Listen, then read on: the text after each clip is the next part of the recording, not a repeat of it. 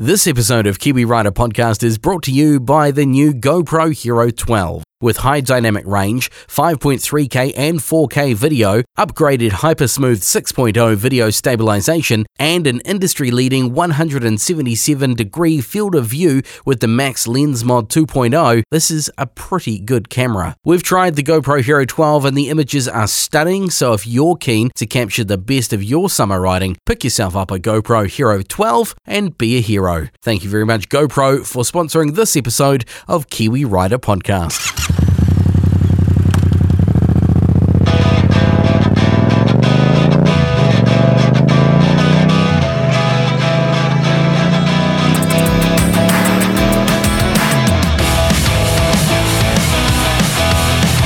Hello and welcome to Kiwi Rider Podcast. My name is Ray here and great to have you along. This week we're taking a little bit of a chill from our usual programming. This week we're bringing you some audio that was recorded at a Motorcycle Awareness Month event at the Upper Hutt New Zealand Motorcycle Centre in Upper Hutt. It is Sergeant Peter Sowter. Now, Peter Sowter you might have heard on the podcast before.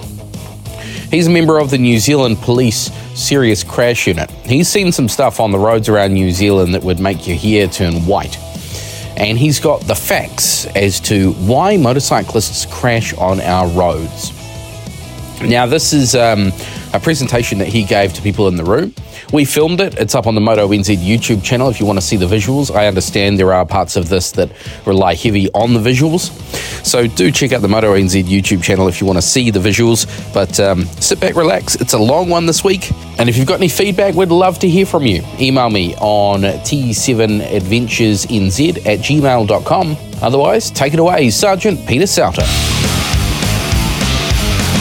I got into the police, I joined the Ministry of Transport in 1988, and then 4 years, because I wanted to ride a motorbike. The reason I joined the Ministry of Transport rather than the police was because they said they'd give me a shiny BMW to ride. It ended up being a Yamaha, but I was happier than that because the R80s were pretty much crap at that stage. But I rode a bike for 4 years around this town. My first posting was to Upper Hutt, and so from 88 to 92, I was here in Upper Hutt, going up and down the Rimatakas every Sunday morning.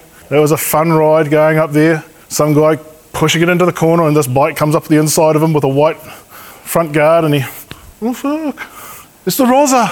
And I used to stand at the top at the lookout and watch the guys cut the corner coming around the hairpin there where they've all put the cuttings through there, and I'd say, there's another one. And then in the end they were pulling them in to get tickets from me for being on the wrong side of the road going around a blind corner. It just used to be a good thing to do was to get up there and not so much give the tickets out, but to be seen up there, okay? Because there was time back there in the 80s where guys were just unintelligent, riding like idiots, treating it like a racetrack. Second fatal crash I ever went to was in the MOT, and it was a young guy who crashed on the Rimatakas. Now, he would be a better rider than I could be in terms of his ability to lean the bike over. You go look at my FTR over there, it's still got chicken strips on it. He had worn right off and was taking the lettering off the sidewalls. He had that bike leant right over. But what happened when things went wrong? There was no margin for error. And he slid and he hit a concrete culvert, and they don't forgive. He was a very, very fast rider. And I have been to fatal crashes involving very good riders who make simple mistakes. And I love watching the 500 GP bikes, but they crash. Rossi and co crash. And they're a lot better rider than I am, but they've got things going for them, like runoffs and sand traps and padding around and tyre walls and no cars coming the other way or trucks coming the other way. So that's how I got into doing this. In 92, I moved to Taupo because I wanted to take my family up near where my family was in the Waikato in Bay of Plenty. And from 92 through to 2008, 2009, I stayed there, and basically from that point on, I was running, or being the serious crash unit for Taupo. Had some other guys work with us, and then I came down here to take on the job as a serious crash sergeant in charge of the crash unit here. 18 months ago, I moved from that position to a position at Police National Headquarters, and now I'm writing and teaching and doing the training for the next generation of crashies coming through. So taking what I've learned over the years and applying it to there. And my one desire for 2024 is I redesign entirely the motorcycle crash investigation course, because I look at what people are trying to achieve in crash investigation for motorcycles, if they don't ride a motorbike, I do not understand how they can even begin to understand what happened in a crash. If you're a rider, you look at things a different way. And one of the first things I do when I come up to and I look at a motorbike that's been in a crash is I look, particularly if it's got a chain, I look at that chain and I look at those sprockets. And that tells me a lot about the person. And I have seen some pretty dry, pretty rusty, pretty shitty chains and some very lumpy sprockets that don't have any points anymore, and that just tells me that maintenance is not a big thing for them. Anyway, let's move on. So a little bit of history. 1905, Alfred Price was the first Kiwi who was killed in a motorcycle crash. He was involved in a late night incident with a train in Dunedin. He fell off his motorcycle and died. And they never actually confirmed that he hit the train or the train hit him. Things haven't changed a lot. There's still those crashes that happen where we struggle to understand what happened, okay? Because there just isn't the evidence there. What we do is we seek to determine the cause of the crash, okay? So we're only interested in what caused that crash. We do not look to attribute fault or blame. It's really hard for us as police not to go down this road, because generally we're called to give evidence in court in a judicial sense, which allows a judge to decide guilt or innocence.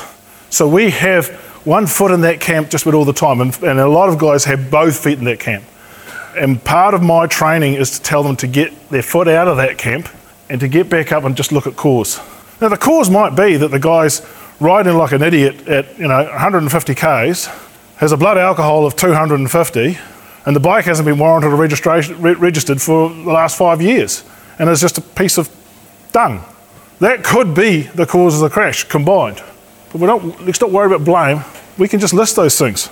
Intoxicated, too fast, and poor maintenance. Those are the causes of the crash. It's subtle, but if we can get to that point, then we're getting away from just pointing the finger at people. It's a challenge. If we can determine the cause of a crash, so this is the why do we do this? If we can determine the cause of the crash, we have a greater chance of preventing it. If we can figure out that there's a problem on a particular stretch of road because of a surfacing issue, and if we can see a pattern developing of crashes happening, then we can do something about it. And I'm sorry to say, for those of you that have to go over the Haywoods all the time, that we're probably responsible for all that crap roadworks you've had to put up with for the past 2 years. Because halfway down that hill on the other side was a corner, and within 4 months we had 2 fatal crashes that were absolutely identical. Car heading towards Porirua, went round the corner, lost it on a road that had poor surface, went sideways and got T-boned. 2 identical crashes. Second one, I called the guys from NZTA out and I said, you've got something wrong with your road here. They went, no, there's nothing wrong with the road. And I'm not blaming NZTA because they rely on us to give them the information. So I went and got my straight edge out and put it out from the centre line across to the fog line. There was a 4-inch dip here. It had just slumped. That bank was slumping into the creek on the outside of that corner. And of course the car was going around, hitting that, and it was offsetting the suspension. And it wasn't everybody that crashed. You just had to be at that right point in the wet road with a greasy surface, and the guy maybe pushing it a little bit on the corner with stiffened suspension, and he lost it like that. Sideways, T-boned, and that's not a good collision to have because you don't have all those crumple zones working for you to absorb that energy. So 2 people died within 5 months. Once they saw that, they then had to redesign the whole road and stick a crash barrier down the middle, because if you're going to spend that sort of money, you might as well do the whole hog. Didn't want to do it, but they had to. Okay? So that's the sort of thing we're doing. How do we do this? Newton's laws of motion. This is the sciencey type stuff. We work with those all the time. Newton's laws of motion are basically, if something's at rest and it doesn't get touched, it's going to stay at rest. Okay? I call it the teenage law. If you've got a teenager on the couch, unless you kick his ass, he will stay on that couch for the next 7 days. He's not going to move. Next one, if you can get something moving, it will move in the same direction and at the same pace unless it's acted upon by some other force. So you think of something in space that gets thrown, it just keeps going and going and going and going. Okay? Here on Earth, we've got a constant force on us, which is gravity. So if we throw something, it'll go and then it'll just start dropping. It starts dropping from the moment it leaves your hand because gravity's acting on it. And then the third one is when a force acts on it, it will move things in the direction that force is acting. And if the force is great enough, it will increase the rate at which it will move it. And you think about a motorcycle versus a bus. We generally don't push buses backwards. They generally push us backwards when we hit them head on because they've got more mass, they've got more force, so we go backwards, okay? But if we hit a pedestrian, they go and we keep going forward. It's just forces. This is direction and application. By looking at how things end up, we can slowly bring them back to where we think they collided, okay? And then we look at speed and calculations, okay? Figuring all this out requires us to find evidence on the road, okay? So we're looking at the road and looking for evidence. As I say, road surface plays a big part for motorcycle crashes because you've only got 2 points of contact, unless you're popping a wheelie, in which case you've only got 1 point of contact, but generally you've only got 2 points of contact. So it's less forgiving of surface errors or surface degradation than a car which has 4 points of contact and larger surface contact areas, okay? So you can have one wheel running over a piece of bleeding tar, but you've got 3 wheels holding you in place, whereas if you do that on a motorbike and you're heeled over and that front wheel hits the wrong spot, down you go. So look at surface, road layout, visibility markings, and the weather plays a part, okay? We look at vehicles, we look at the mechanical condition. I've already talked about looking at bikes and what they're doing and how they are, and one of the things that's really, really hard to get is working out tyre pressures, because generally in a decent collision, the front wheel or a wheel takes a big bang, but if you've got the bike, if the bike's gone down and hasn't hit anything majorly, but there's been a surprising number of times we will check the tyre pressures and find that they are way out, okay? And one of the things you'll learn on the Ride Forever course is that you should be checking your tyre pressures regularly, okay? Not just guessing and going, feels right. I actually got talking to the guy from Pirelli who did the Shine Side Up with us 2 years ago. And he was saying that he'd come across a number of cases where guys had got on the bike after a winter, got on their bike and ridden, and of course everything feels a bit, cobwebby to begin with because you're not used to riding. But anyway, they'd ride, particularly where he was in Christchurch, they'd ride over the Port Hills and ended up at Akaroa. By the time they got coming down the other side and going through Akaroa, they felt really good. Cool. So they'd stop, they'd have lunch, get back on the bike. Now their skills have improved because they've had the practice. So they go up, get to the first corner, put the bike into the corner, and the bike would just... Because what actually happened was at the beginning of the ride, their tyre pressure was low.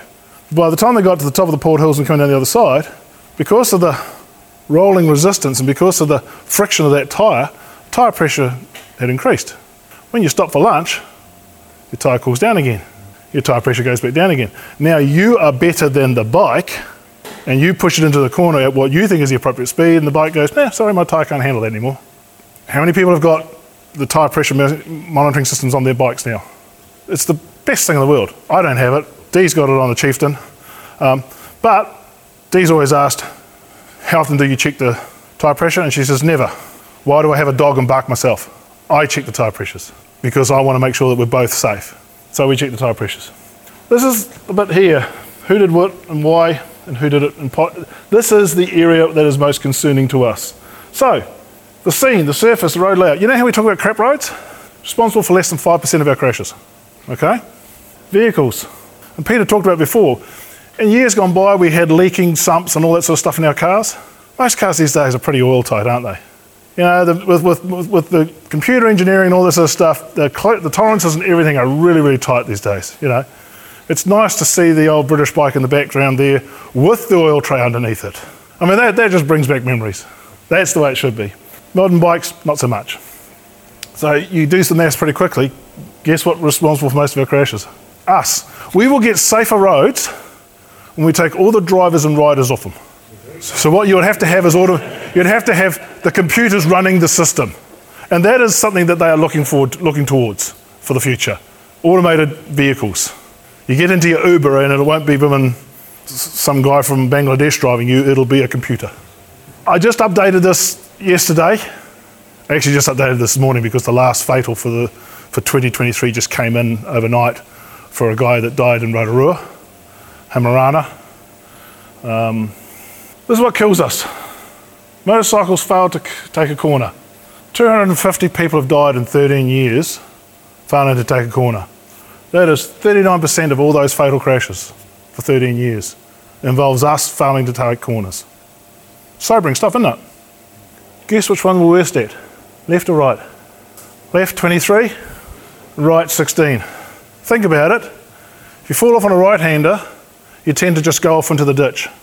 Now, unless you're unlucky enough to hit a power pole or a tree or a rock or something big like that, okay, you're going to get up, you're going to dust yourself off, you're going to curse and swear, you're going to look at the damage to your bike, your mates are going to pull up, you're going to try and fix the gear lever or the brake cleaner and what have you, you're going to ride on. But if you go around a left-hand bend, where do you slide? Across the road, in front of the logging truck or whatever, and it's generally something big and unforgiving that hits you. Motorcycle, just loss of control. Now these are ones I had to sort through because there's some weird ones in here. But this is loss of control, basically not involving a corner. So this is on a straight and just going off into the ditch. This is on a straight doing some stupid things. There's a couple of weird ones in here, like guys standing on the seat. Wheelies come up quite regularly, guys getting wheelies wrong. But there's some weird ones, just going down the road and then just drifting off, not paying attention to what they're doing. 22%, 138 people. Overtaking, 14%. I would suggest that some of those have come from those. Overtaking and then still got the noise on and something, and as you come back, you're then going off the road. But it is what it is. Motorcycle fails to give way, only 4%. But then there's our favourite one that everybody talks about, the Smidsy. That's the other vehicles, that's the other cars and trucks and what have you, failing to give way, 18%. So we're still not even, we talk about the tin tops and we talk about the cages taking us out, we're not even as good as our own loss of control for them. And there's an element in here where people fail to give way to us because we approach intersections faster than they expect. I'm not saying, again, I'm not coming back to blame, but there is a certain, there's a problem for people with perception for motorcycles because they're used to seeing cars, and cars are this big when they're too close for me to pull out. A motorcycle is only a third of that size. That means the motorcycle must be a long way away. Small object is equated with distance. Big objects are equated with being closer. So they may make a bad judgment call. It happens. It happens to motorcycles too, because here, and I've read some of these ones, guys are pulling out with trucks coming down on them. How do you miss seeing a freaking truck? Sorry. So I'd like to focus on two areas: cornering and intersections. Okay? So we go too fast into left-hand bends, we cross the centre line, and we hit a vehicle coming the other way. Well, that hurts, and it's always going to hurt. Don't care who you are, how brave you are, how good a rider you are, you hit something, you're doing 80 k's going this way, you hit something 60 k's going that way, that's a combined speed of 140 k's, and that's going to hurt. Or we run right on right-hand bends, and off the road, and we hit a tree, posts, fences, rocks, and it's weird. The files I was looking at, I actually started going into Google Earth and looking at the places. And you know what? You've got a section of road which has got like one power pole every 500 metres. And guess what they hit? 500 metres of clear space to fall off on, and then one power pole, and then 500 metres. So, you ever heard of a thing called target fixation? It's true. It happens. They discovered it in the First World War with fighter pilots strafing the enemy lines, and they actually flew their planes, the biplanes, into the ground because they were looking at what they were shooting at, looking at where they were going, and they just went straight there. You lose depth perception, you lose all sorts of things. Corners are what makes riding, does anybody disagree with that? I love corners. Yeah? I hate straight roads. Cornering requires skill for everything. It requires skill from the rider and everything on the bike to be working as it should be. Okay, you need decent suspension, you need decent tyre pressures, you need decent tyres. We just changed the tyres on Dee's Chieftain because they were getting squirmy. At a certain point, they get to a point where they're just too old. Okay, and because we live here in New Zealand where bikes sit out in the sun, we've got the highest UV rating of the world, and the UV just cooks those tyres. They go hard. The bike she had before the Chieftain, which was a little 650 V-Star Yamaha, it had tyres on it that were 7, 8 years old, and they were like nylon. The only thing I can put it this way, they just didn't hold in the wet. In the wet, they just turned into a skate. They just slid all over the place. And she can, if you talk to her after, she can tell you about a ride up Coromandel where she was swearing at me the whole way.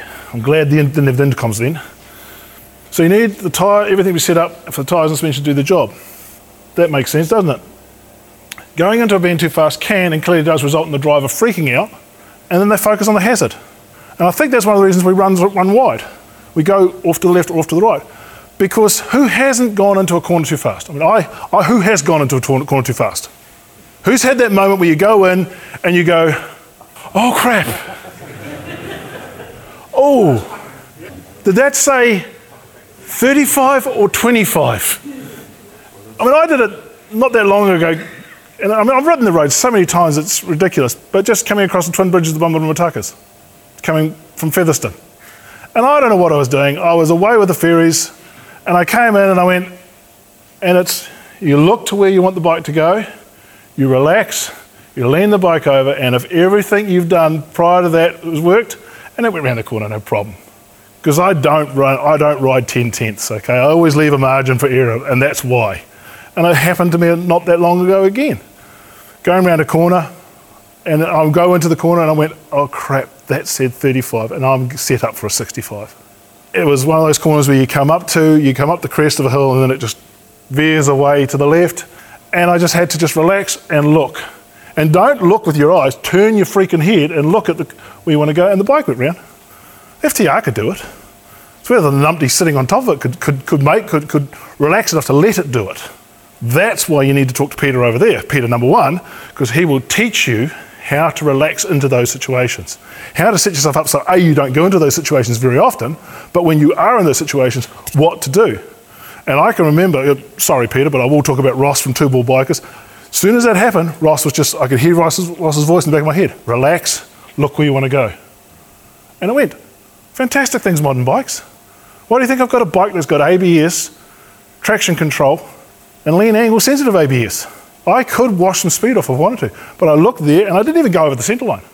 Dee was going, ha ha ha, because we're intercom now, so she's going, ha ha ha, you went in too fast. Because she could tell. We attend numerous cases where the rider either locks a rear wheel or leaves no evidence of braking at all. What's going on there? They've got themselves into a situation where all of a sudden what's dominating their head is, oh fudge. And they either make the wrong decision or they don't make a decision at all. And I've seen it with cars, I've seen it with motorcycles quite regularly. They either don't make a decision because they just can't compute what to do, or they make a bad decision. How many people here drive cars? How many people here drive trucks? Okay, how do you slow down in a car or a truck? A lot of people do that when they get into a panic situation because they're so used to driving a four-wheeler that they'll brake with their foot. And again, an examination of bikes, and I don't want to be hammering on anybody else because I'm now into cruisers, but Harley riders are particularly bad, where I can see a lot of wear on the rear brake disc and the brake calipers, and the front one looks like it just came from the factory. Like it's got freaking 6 millimeters of material on either side of the thing, and the disc looks like it's never been touched. And I've spoken to guys who survive crashes and they say, well, we'll never touch the front brake. You'll crash if you touch the front brake. What's it there for? Cosmetics? I mean, it looks nice, yeah, and it's shiny, but 90% of your braking power's there, and in some cases, 100% of your braking power's there. Now, I've gone into a corner with the rear wheel off the ground, so what's braking am I getting from the rear? Nothing. That was in a racetrack in a controlled environment, but that's what you got to do. So ideally, you should enter the corner from the correct position so you can see through the curve, allowing you to avoid any hazards, rocks, trees, sheep, a goat. There's a goat out towards whatever, the road to nowhere. Yeah. They actually had, was a 15k corner? The only 15k corner I've seen signposted for 15k's. And you have to do 15k's because there's a bloody goat in the middle of the road. So you allow you to avoid any hazards and choose a line which will not place too much stress on your tyres and suspension. So the bottom line is, you can do a lot on bikes. You can put a lot of pressure on those tyres and things, but you've got to do it smoothly. If you suddenly put that load on like that, it'll let go. Whereas if you increase it gradually, it will take more than you think it's capable of. And you'll achieve things, and you go faster, and you enjoy it. So if you arrive at a corner too fast, suddenly you're trying to keep your heart from jumping out of your chest. I've experienced that. As I say, big thing you've got to learn to do is just relax. Trust the bike. You've also got to look for a way to get around the corner. And suddenly all those ditches and banks and things, you suddenly start looking at them. If you look at them, that's where you go. So you don't. You look at the road where you want to go. And that is not intuitive. That is a trained response. That's something that you've got to go over and over again and just train yourself to look, to come up to a corner and not just go and keep your head straight and use your eyes. You've got to turn and look to where you want to go. And a simple thing like just moving your head changes your entire body English and changes how the bike will respond. Am I talking the right stuff, Peter, or am I talking crap here? Yeah. So there are solutions. Relaxing and looking where you want to go is, rather than where you don't want to go, is part of the solution. As is being smooth, control, and both braking acceleration. Intersections, let's talk about those. These are places where vehicles often change direction or cross your path. Okay, intersections commonly include side roads, and let's not forget driveways. Everybody forgets about driveways, but they are intersections. Every single driveway is a potential intersection. Okay, a vehicle turning right is going to cross over the opposing lane to get into that driveway or into that side road. Interestingly, worldwide, intersections are where most crashes for motorcycles happen. Okay, now that might sound different to what I told you at the beginning, but where are most of the intersections? In town or on the highway? There's far more intersections in town. Thankfully, the speed limit in town generally is slower, so what happens is we get more injury crashes. Not great for ACC, because they got to pay out for the getting the people back on their feet and what have you, but generally that's why they don't feature so highly in the fatal statistics as they do in the injury statistics, okay? Because generally the intersections are further spaced apart out on the highways, but anyway, seeing another vehicle at an intersection should be a trigger for you to be very wary and alert for the possibility of the vehicle moving where you didn't expect it to, okay? Indicators can lie. Who here has seen a fellow biker riding down the road with their indicator still on? So if we do it ourselves, how can we expect tin tops to do it, not to do it as well? Okay? Don't trust them. Dee will tell you that I spend a lot of time on YouTube looking at crash videos. Why? Because I'm a sick bastard. But the number of times we've looked at videos and you'll see a guy on a bike, particularly in the States, and he comes up and there's a car stationary at an intersection and he goes whizzing past it, and as he gets to this point, this car turns across in front of him. And he couldn't see the car because this car was blocking his view of that car. And guess what that meant? That this car was blocking that car's view of this motorbike. And he's got a stationary car saying, "Where you go?" And the motorbike comes whizzing past, and if you can't see, don't assume that it's going to be clear. Okay? As what I was saying before, yes, there's a lot of smidsies. Sorry, mate, I didn't see you. That's what smidsy means, by the way, if you haven't figured it out. Most of you should. Sorry, mate, I didn't see you. But there's a lot of riders who come into intersections way too fast, so that when the guy says, "Sorry, mate, I didn't see you," it's too late. And when I say too fast, I'm meaning above the speed limit. And some poor beggar goes to court and gets charged with careless driving causing death because he should have seen the guy coming. And it's not until the speed gets way over the limit that the courts will start going, "Well, you know what, maybe we'll give you a break this time because that motorbike was going way too fast." These days are pretty harsh on drivers who don't give way to motorbikes. But that's poor comfort if you wake up in hospital with an arm missing or a leg missing or a shattered knee or what have you, not to realise that you could have saved that by just slowing down a little bit. So approaching an intersection should be a situation where you cover your brakes, even reduce your speed slightly, and if there's a vehicle there, consider what the driver's doing and whether they're showing any signs of having seen you or what they're going to do. If you don't know what they're doing, why are you speeding towards them? Why are you going to increase your speed to go towards them? Why aren't you thinking about them as being a danger?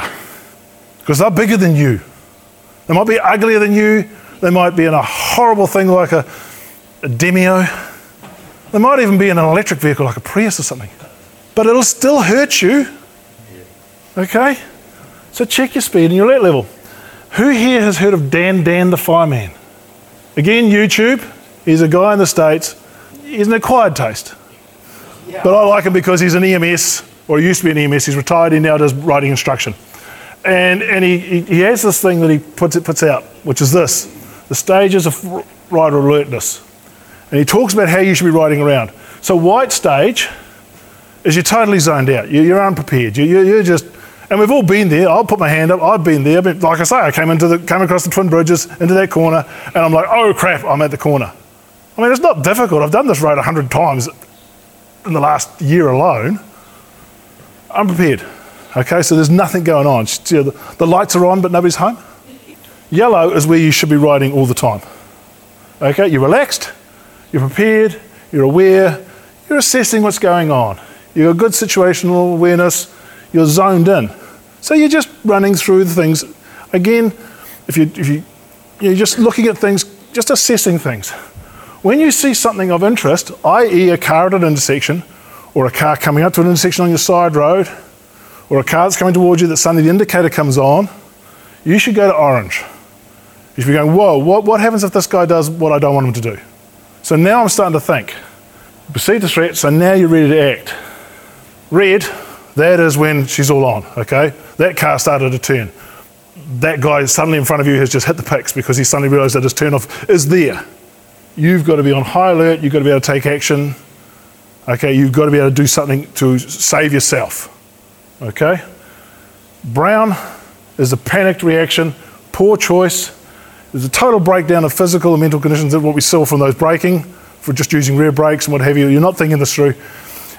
And generally, it ends up in a bit of a shit show, which is why it's brown. Okay? So just think of this as the way you should be, and you should be constantly going from there to there, there to there, there to there. And it's not a biggie. It's just the way you do things. You ride along, you assess what's going on around you.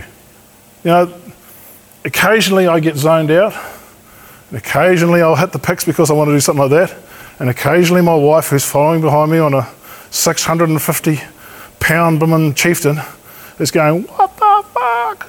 But she's got ABS, and she learns how to use it, and she can stop that thing on a dime. Because I've zoned out, I've gone into that thing, and I'm not aware that if I do suddenly hit the picks, she's behind me. We've got a good following distance, but she's not prepared for me to do that. And which is stupid because we're intercommed. Hey, we just missed that turn off. I'm going to have to go down the road here and do a U-turn. I don't do that anymore. I think I did it once or twice before she threatened to do things to parts of my anatomy that I really was quite fond of. So encountering a slow-moving vehicle is for some an invitation to overtake. I've been there. What's this muppet doing in front of me? I know what I'll do. Chuck it down a gear or two, open the throttle, and I'm gone. Cool. What happens is as you chuck it down and you open the throttle, the car turns. I've dealt with 4 fatals in Wellington of that. The last one was New Year's Day 2019. The guy pulled out to overtake as the guy turned. They both did the same manoeuvre at the same time, but because the motorbike is accelerating so much faster and because the guy, as he's wanting to turn, is slowing down, guess what happens? Your speed differential just goes, and he just ran out the rear of the ute in front of him. It's just one of those things. You're not supposed to overtake going through an intersection, but I don't think the rider realised it was an intersection. But it was, with a signpost and everything. Consider what he's doing and why he's slowing down. Why is he slowing down? For an extra 5 seconds, let him do his shit and get out of your way, or you know what he's doing, and then you can go around him. Rather than assume that you know what he's doing and suddenly find that you've got it wrong. Because in any collision between you and a tin top, you're going to come off second best. Sorry. Forces. Law of mass. Overtaking a vehicle is making a right turn generally ends poorly for us. Ask yourself what that vehicle in front might be blocking you from seeing. So what's the big deal with speed? I'm a cop, so I've got to talk about speed. All too often the crash reports I read indicate the rider could have avoided their fate if they just had a couple of seconds longer or a few metres more in which to brake. Okay? But they didn't. And so their situation ended up on my desk and me writing a big long report about it for a coroner. Sadly, there are numerous examples, like I mentioned, involving riders running wide corners, locking up the rear wheel, emergency, and we just looked at a couple. The question is, why does this happen? Even if you're highly trained and very alert, what you need in an emergency is time and distance. Those are your 2 friends in any emergency situation. as much of both as you can get. Okay? Some rather unfortunate facts about speed are this. Speed affects energy. Okay? Based on Newton's laws, as speed is increased, the amount of kinetic energy increases. It's just, I didn't make the law up. Some guy sitting under a tree who got hit by an apple made it up. Okay? That's the formula. Kinetic energy is equal to half the mass times the velocity squared. And that little sucker there will you up big time. Okay? Let's say we've got a BMW R18. I quite like the look of those things. I think they're quite cool. 345 kilogram and a rider at 90 kgs, you know, svelte like me in my dreams. So 435 total. And he's travelling at 50 kilometres an hour, which is 13.8 metres per second. If I do those calculations, so that's my half, times the mass, times velocity squared, I end up with a kinetic energy of that many Newton meters. Okay? Cool. This is boring. Move on. What happens if we increase the speed to 100 kilometers an hour? Let's do the same calculation. This is now 100 kilometers an hour, 27.78 meters per second. That's your kinetic energy. Anybody notice something about those two numbers? This bottom number is 4 times bigger than that number. And it's because of those little suckers. Because when you square 2 times 2 squared is 4. Okay, simple. Okay, how does this work in the real world? More kinetic energy you have, the longer you're going to take to stop. Okay, so let's talk about that. So the energy increases 4 times. When we double the speed, guess what will happen to our stopping distance? Anybody want to guess? I'm hearing 4 times. That's the formula for working out stopping distance. So from 50 kilometers an hour, it's going to take about 14 meters and a little bit of loose change to stop. That's 100 kilometers an hour. Guess what? 4 times. Okay? That's all very fine and well. That's all very ethereal. Let's put it into a scenario. Let's say you're riding your bike at 100 k's. You're minding your own business when suddenly something up ahead catches your attention and forces you to brake. Okay? Be it a stock truck, be it a herd of cows, be it a tree that's fallen down the road, whatever. I don't care. Okay? You've decided you've got to stop. Emergency braking time. So this is you zooming along. The decision takes on average 1.5 seconds. That's an average. I mean, there's plus or minus, but we're just using a number because of this. Which means you're coming forward at 27.8 meters per second for 1.5 seconds. That's 41.67 meters. Braking takes you 56.19 meters. We've got to add those two together because you went, oh gosh, I've got to do something. Then you do it, and now you're stopping. And guess what that adds up to? Almost 100 meters. And that is the distance between this goalpost and that goalpost on a rugby field at 100 k's. That's a fair distance, isn't it? So where should your awareness be pushed when you're riding on the open road? Way beyond that car in front to way ahead. Way ahead. Okay. So next time, you're driving on 100 k's, you cover almost 100 meters or the length of a football field, rugby field in order during your perception response times. So that ends up being... And all this assumes that you are alert, sober, and skilled enough to get the most out of your brakes without stopping a motorcycle. Now you may have noticed before I used 0.7. A skilled rider could get more braking power from a motorbike. But even most skilled riders in an emergency situation will not get above 0.7 from braking. It's just not something we train ourselves for. I would be pushing to do 0.7 on a cold ride, just poof. I can do it now because I've got ABS. When I had the Bandit without ABS, had some interesting times. But it's just we've done testing and testing and testing and testing and testing. And if you ask people to do an emergency brake, generally they don't use all the brakes that are there. It's not a trained response. Again, Peter can teach you how to brake. Ross took me over to the Wairarapa on a shitty wet day, found a nice stretch of tar seal that was all bled over, and had me using the bike and not locking, but using the ABS, getting the ABS activated on the FTR. I'm glad I've got a brown seat I cover on that bike. Because in all honesty, and Dee was doing it as well on her Chieftain.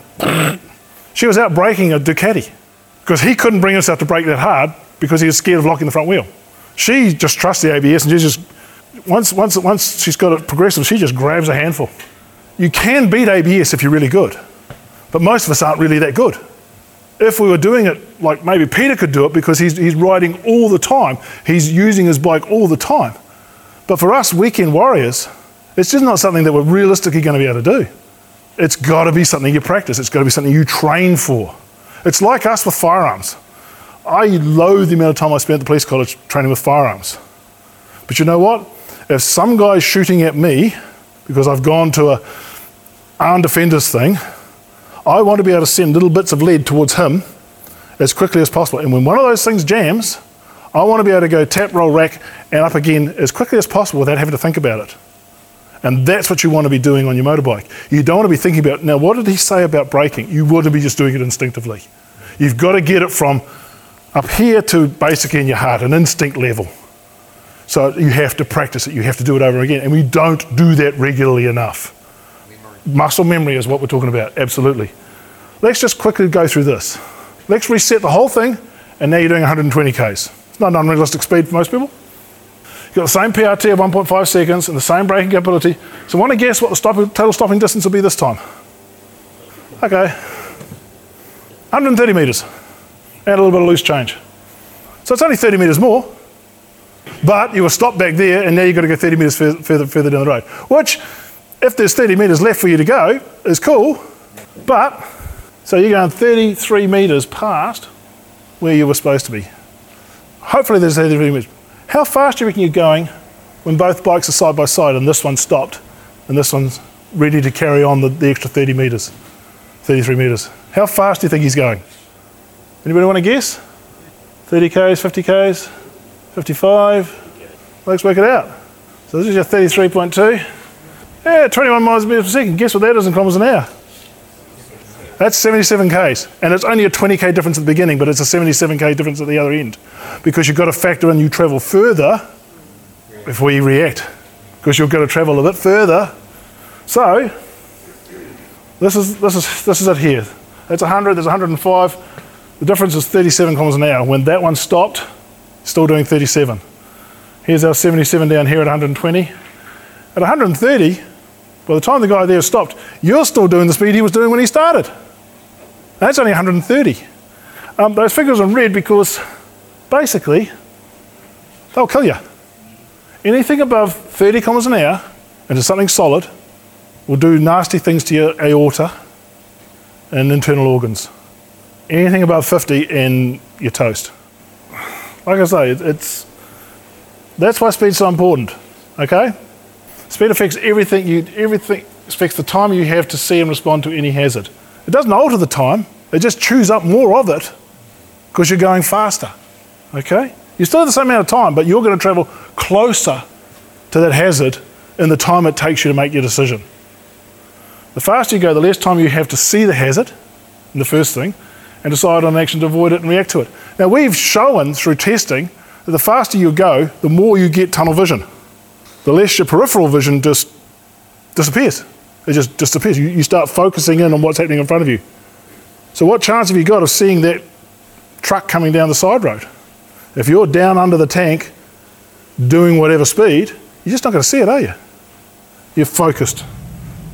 So that's it, guys. I'm not telling you the speed, I'm just telling you what's going to happen if you do. Okay? And I'm just telling you that you can do things about training and getting yourself, you've got those 5 stages, and you really only want to be using the 4 of them. Okay, we actually really are using the 3 of them. You want to be using the yellow, the orange, and the red. Okay, you don't want to be riding in the white, and you certainly don't want to go to the brown. But appropriateness is what it's about.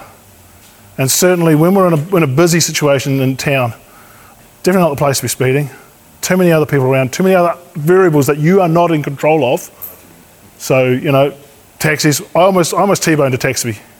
Not that, well, when I say it was a couple of years ago, out at the airport. He looked at me, smiled, and pulled out on me. I've heard that. And I'm sitting there going, and I'm braking, and that was the one where I actually had the bike standing on the front wheel. Because when we stopped, it went clunk back down again. That was on the Bandit. And I had a pillion passenger on the back as well. So that was how hard I was braking. That's how hard I'd loaded that front brake up. And another coat of paint on his door, and I probably would have been scraping his door. But he looked at me, he smiled, and he carried on. I don't think he even saw me. I don't quite understand. Is this just a man thing? Who has gone and to the drawer, opened the drawer, looking for the scissors, can't find the scissors, said to your significant other, in this day and age, where are the scissors?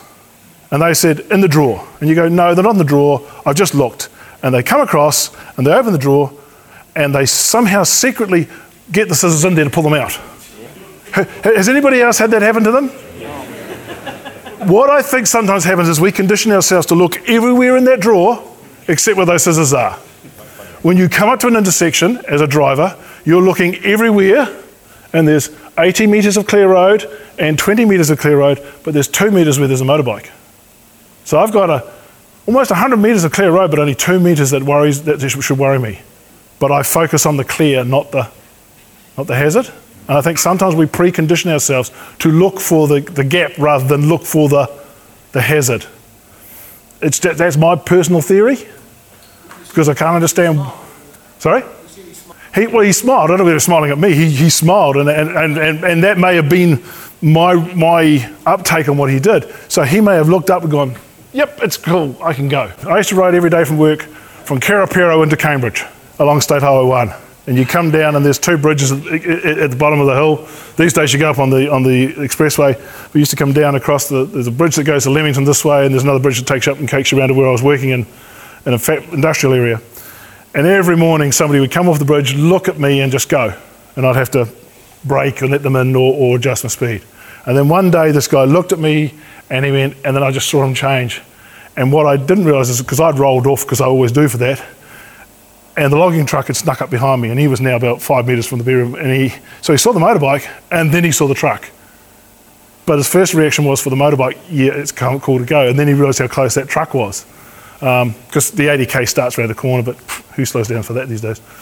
So yeah, I mean, I think there's a whole psychology that we need to get into for drivers.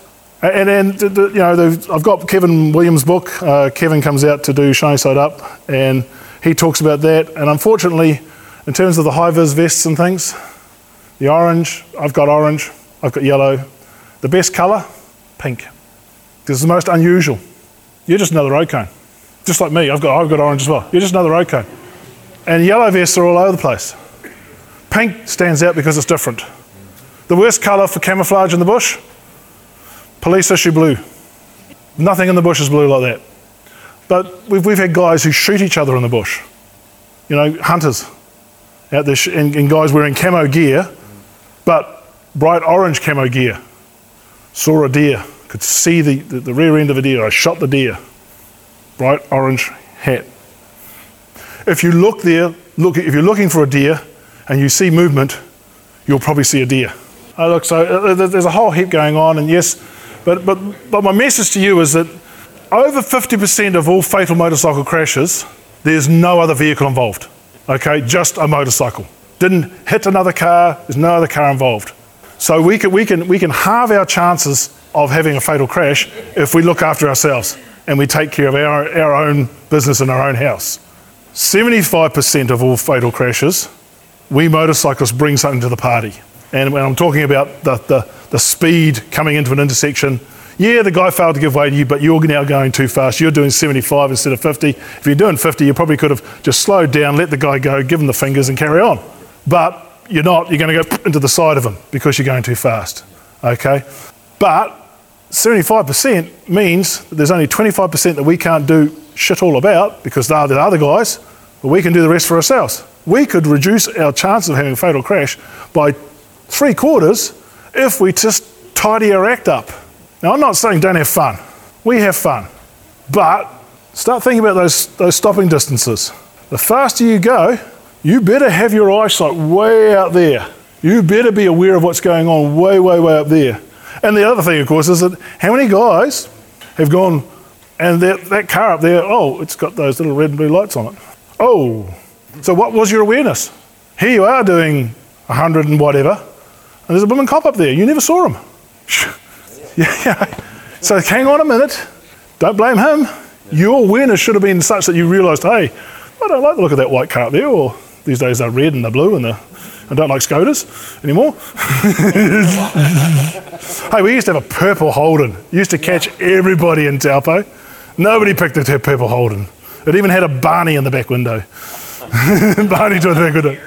Yeah, skiers overtaking us on the Tihoi Road. It's actually really interesting because the 35 to 55 demographic is basically the majority of people who are riding bikes. Younger people do feature in statistics because they don't have the skills, and older people do feature in statistics. In fact, there's quite a few of those. I think guys are just dropping dead on the bike and the bike falls over. It happens. Because those will be the ones that you see straight line and just drifts off the side of the road.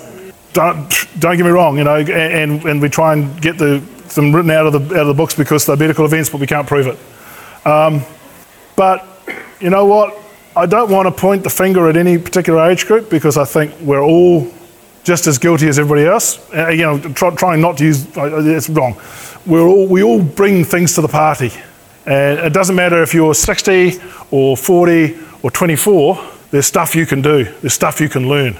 And now, if you're 24, is the time to be learning it so that it'll serve you good in years to come. But if you're 60, like me, you need to be brushing up on those skills. As Peter said before, every time I've done a gold course, I don't learn too much anymore, but I relearn it. There's stuff I forgot. There's stuff I was taught in the MOT by my instructors in the MOT. But the best thing, as I say, for braking is practicing emergency braking. Who's got ABS in their bikes? When was the last time you activated it? Good girl? Yeah. You should be activating your ABS regularly. Okay, just to keep that pump going and just to keep make sure everything's, and just to get the feel for it. My wife cut through a front tyre just practicing ABS. I mean, it's a big bike. It's 650 odd pounds of bike, and so she needs to be able to practice those braking skills. As do I. As do us all.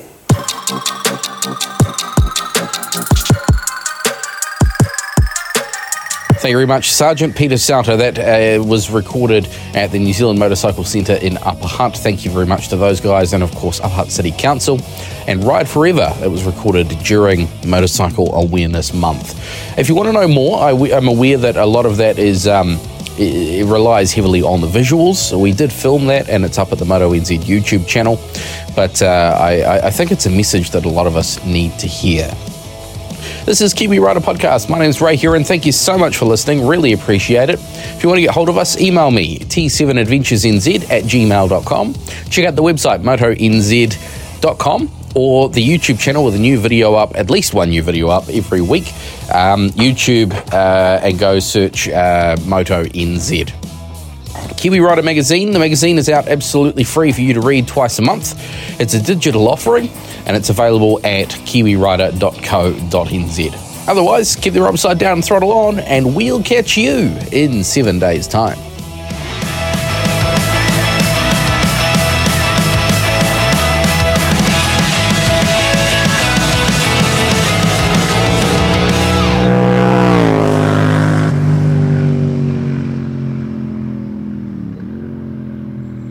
This episode of Kiwi Rider Podcast is brought to you by the new GoPro Hero 12. With high dynamic range, 5.3K and 4K video, upgraded HyperSmooth 6.0 video stabilization, and an industry-leading 177-degree field of view with the Max Lens Mod 2.0, this is a pretty good camera. We've tried the GoPro Hero 12 and the images are stunning, so if you're keen to capture the best of your summer riding, pick yourself up a GoPro Hero 12 and be a hero. Thank you very much, GoPro, for sponsoring this episode of Kiwi Rider Podcast.